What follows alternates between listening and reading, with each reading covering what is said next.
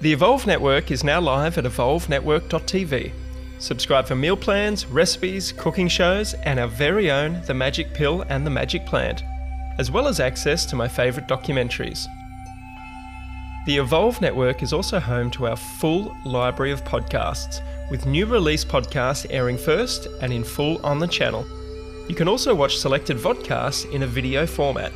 Meanwhile, enjoy this highlight of our podcast and head over to evolvenetwork.tv for the full Evolve podcast experience. The Evolve with Pete Evans podcast is a conversation about my favourite ingredients for a healthy human experience. We take an informed look at topics that include nutritional and emotional well-being, as well as expanded consciousness. I love exploring the topics that are not traditionally taught at school and take a deep dive into them with my special guests. I invite you to sit back and come along for the ride with an open mind and heart, and please share with your family and friends, as these podcasts may just be the seed from which many things will flourish from. Cheers.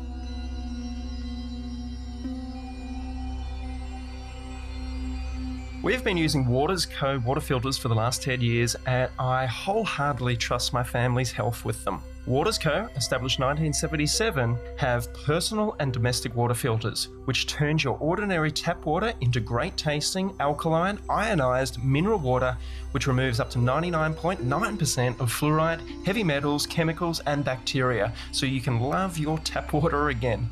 The Bio 1000 is the latest edition of the BMP 1000 model and the culmination of over 40 years of experience and research into water filtration by some of the world's leading scientists.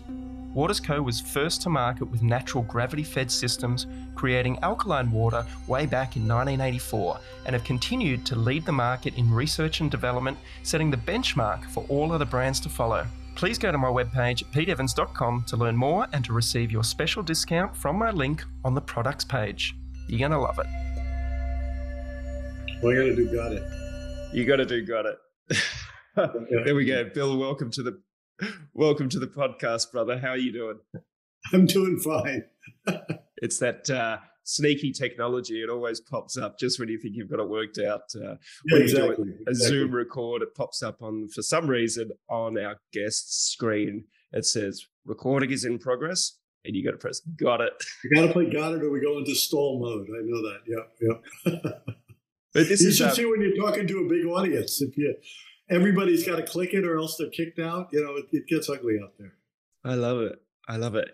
Now, this is a really interesting coincidence or connection that we've got here, because I had a guest at my wellness retreat recently, and he sat me down and he wanted to talk to me. And he said, "Have you heard of Bankston's research, Bill Bankston?" I said, "No, I have not." And he sent me some information. I read it and I was like, this sounds fascinating. And just to give you a little context here, Bill, is that this podcast was set up a few years ago, maybe 4 years ago, to explore what it means, or what are the tools for long-term sustainable health. Okay. That's it. What are the tools that we have, and what is the knowledge that we either have currently, what is progressing for the future, and perhaps what has been lost through the ages that we can implement as human beings, either individually or collectively, to improve our health or bring us back to a state of homeostasis. Right. And I was reading a little bit of your work, and I thought, I got to get Bill on here to have a chat about his research. And I know you make a caveat or a claim that you are a researcher. So first and foremost, what is it that you research, Bill, and why do you research this in particular after so many years of being an academic? Yeah, I mean, I've been doing the research for like 107 years. I'm getting tired. You look great, mate. Give me some of that. Got it. Healthy living. Yeah, I'm actually 192. Yeah. Well, the reason is kind of a series of coincidences. Many years ago. This is literally true. This is we're pushing 50 years now. So like 50 years ago, I ran into a guy I was lifeguarding who claimed he was a psychic. And I said, well, let me test you, who believes this stuff, and I got to test it. And I couldn't beat him. It was the craziest thing. So it was just like, he was good, and then he naturally and spontaneously morphed into a healer. And he found that out by when he was giving readings on stuff. So he'd hold something of somebody's, and then he'd start to get impressions and this, that, and the other thing. And his stuff was really pretty remarkable. But then the readings turned into healing readings. And so he would pick up symptoms of the person by holding stuff that they had. And they were claiming that they were getting better. And he didn't believe this. And I didn't believe this. I mean, nobody believed this. And I was going around with a chronic bad back, in pain virtually all the time, not flop on the floor pain, but I was uncomfortable. Probably there's a boatload of people out there who have chronic bad lower back pain, that kind of thing. And I had actually had to give up a swimming scholarship in college because of that. I was a butterflyer, and you got to be able to arch your back when you do butterfly, and after about 100 meters, it wouldn't work anymore. So, crud happens and you move on. Anyway, this guy was telling me a story about one of the readings he had recently done, and I was sitting there in pain. And I thought, you're an idiot. I said, so, chump, put your hands on my back. And he said, and then what? And I said, I don't know, fix it. So he put his hands on my back, and he said, now what do I do? I said, just shut up and do it, just stop whining. So he put his hands on my back, and I felt like I was being Novocaine. And then Novocaine wore off from the outside in, and I haven't had a back pain since. Damnedest thing. I mean, and you're talking to a skeptic. So the damnedest thing. So I was kind of forced into what do I do with this? And so door number one, the safe route would have been, let's pretend it didn't happen. Let's never mention this again. Let's keep it a secret. Or two, what the hell just happened to me? And so for better or for worse, who knows? Well, time will tell, but for better or for worse, I decided to see if I could figure out what in heaven's name just happened to me. And so we started to watch, and I started to watch him and I started dragging him around, putting his hands on this, putting his hands on that. And people started to come to him then, and he had this little thing going, and more bodies came. And I started to watch. And then I started to help him. Like, what's going on? What happens if I do this? What happens if we do it together? What happens, all that kind of stuff.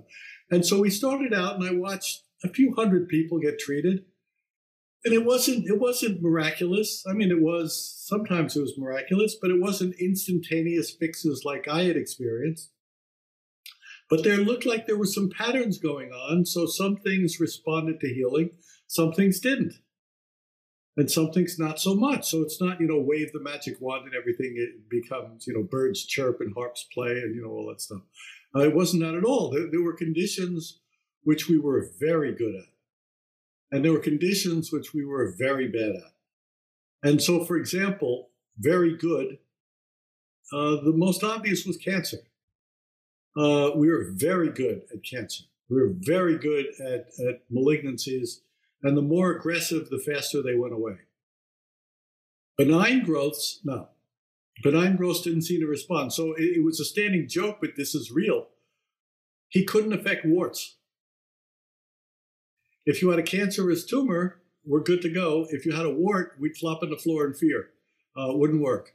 And so I watched a few hundred of these cases, and people would come in, do the unorthodox treatment, and then this would happen, that would happen. And I pretty soon realized, and by soon I mean over the course of certainly more than a year, as I watched hundreds of people get treated and I started to watch the patterns, I couldn't figure them out. I didn't know what the reason was. I mean, I had experienced something myself, but if someone comes in, with a particular disease, you don't know when they got it.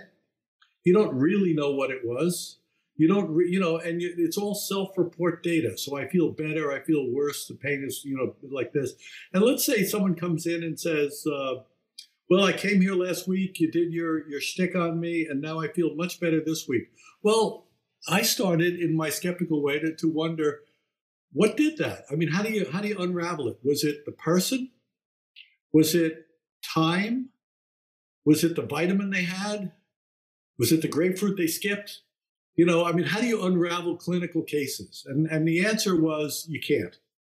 You know, so when you're dealing with any art, and I would include virtually all of medicine as an art, you have clinical cases which you try this, you try that, take this, drink this, eat this, you know, exercise that. And sometimes it works and sometimes it doesn't, but you never really know. You can't put your finger on it was the cucumber. So instead of a cucumber, it was the healing. Maybe it was the heal. I mean, you know, if someone's dying of a tumor and that now that it's gone, it's pretty suggestive. So I was watching this and watching hundreds of people, you know, get treated for this and that and trying to unravel it. And I realized I didn't have the brain power to unravel it and make any sense of it. Not really. And I later found out nobody has the brain power to unravel clinical cases. And so I met a guy there who became a very close friend, also an academic, and worked at City University of New York.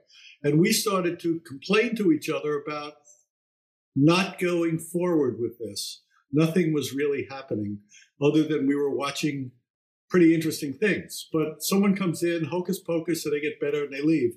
So what? What do you do with that? What do you learn? And the answer is you don't learn hardly anything.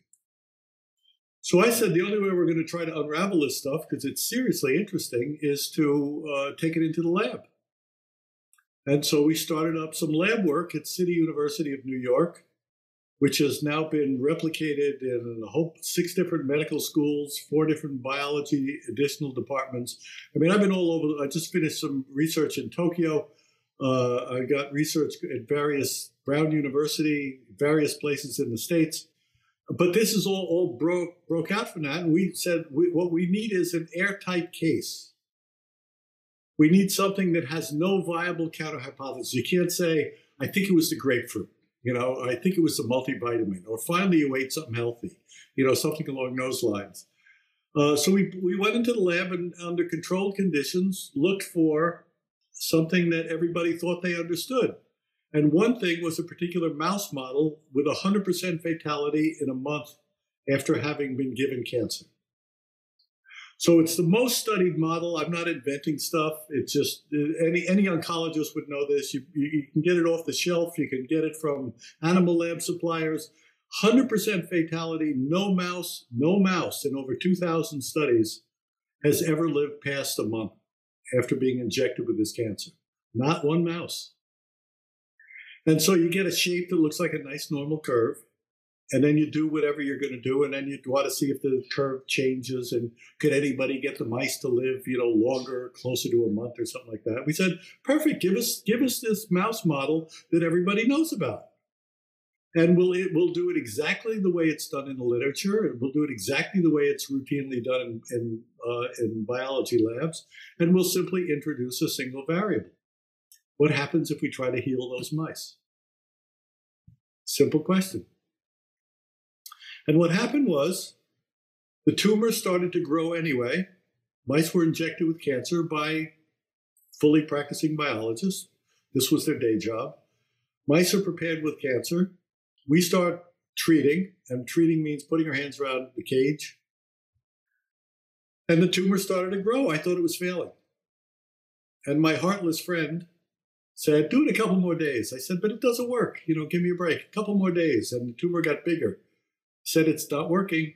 Couple more days, tumor got bigger. Couple more days, tumor got big. Monster, ugly distortions on the mice. And then suddenly, and I mean suddenly, the entire tumor collapsed. And the mice were cured. They weren't remitted, they were cured. They were cured, and what cured means is they don't have a suppression of symptoms. There's no sign they ever had cancer anymore. And it's more than that. We re-inject them with cancer, and they can't get it again. Once a mouse has been treated, it can't get cancer again. Now, that's reasonably interesting. And so what I said is, well, I don't believe this crap, even though I just did it. Let's do it again. So we did it again, got the same result, took it to a different place, got the same result, took it to a different place, got the same result. I just finished my 19th and 20th mouse experiments on cancer in Tokyo. But now I'm not looking to see if healing happens. I'm looking to see what the correlates of healing might be. What are the things that enhance or detract? But we have hundreds and hundreds of mice cured. We have hundreds and hundreds of people cured. And then we start to branch out into other more interesting questions like, I really hope you enjoyed the first half of this podcast. If you'd like to listen to the rest, please visit evolvenetwork.tv. That's evolvenetwork.tv. We'll see you there. The information, views, and opinions expressed in this podcast should not be treated as a substitute for nutritional, medical, or other advice by a qualified professional.